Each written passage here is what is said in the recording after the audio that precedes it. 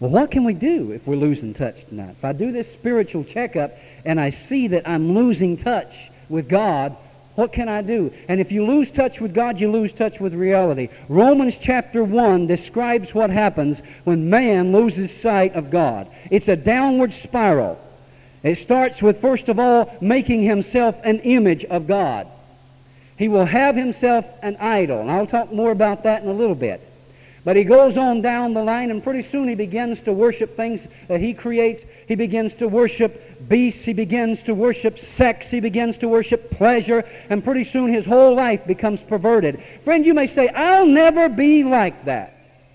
I'll never get to such low levels as I know some. Recently we were shocked by a coach in our community who is accused of selling cocaine. Shocked us. My boys went to that school. They knew him well. Couldn't believe that this could happen. We had a man not too long ago, former coach of our college out here, killed himself. Unbelievable things. What is it? People are losing touch. And nobody's waving a red flag and saying, hey, wake up before it's too late.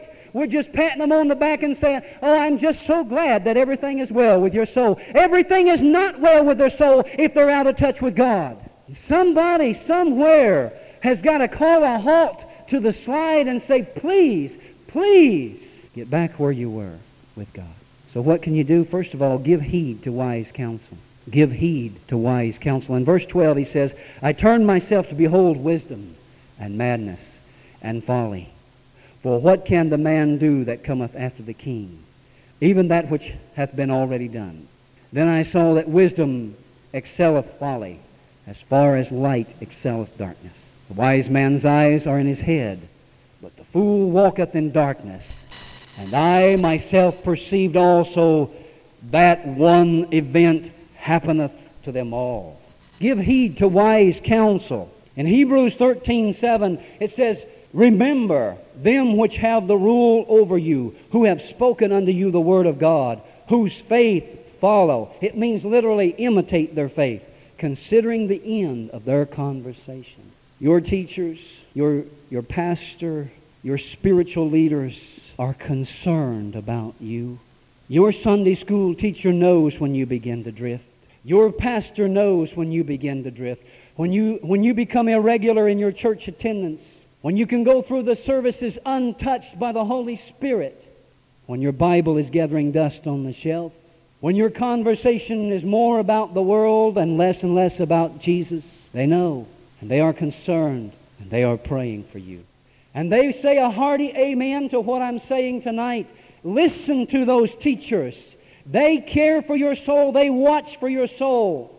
They would lay down their life for you if possible, if required to do it. So would your pastor. And Hebrews 13:17.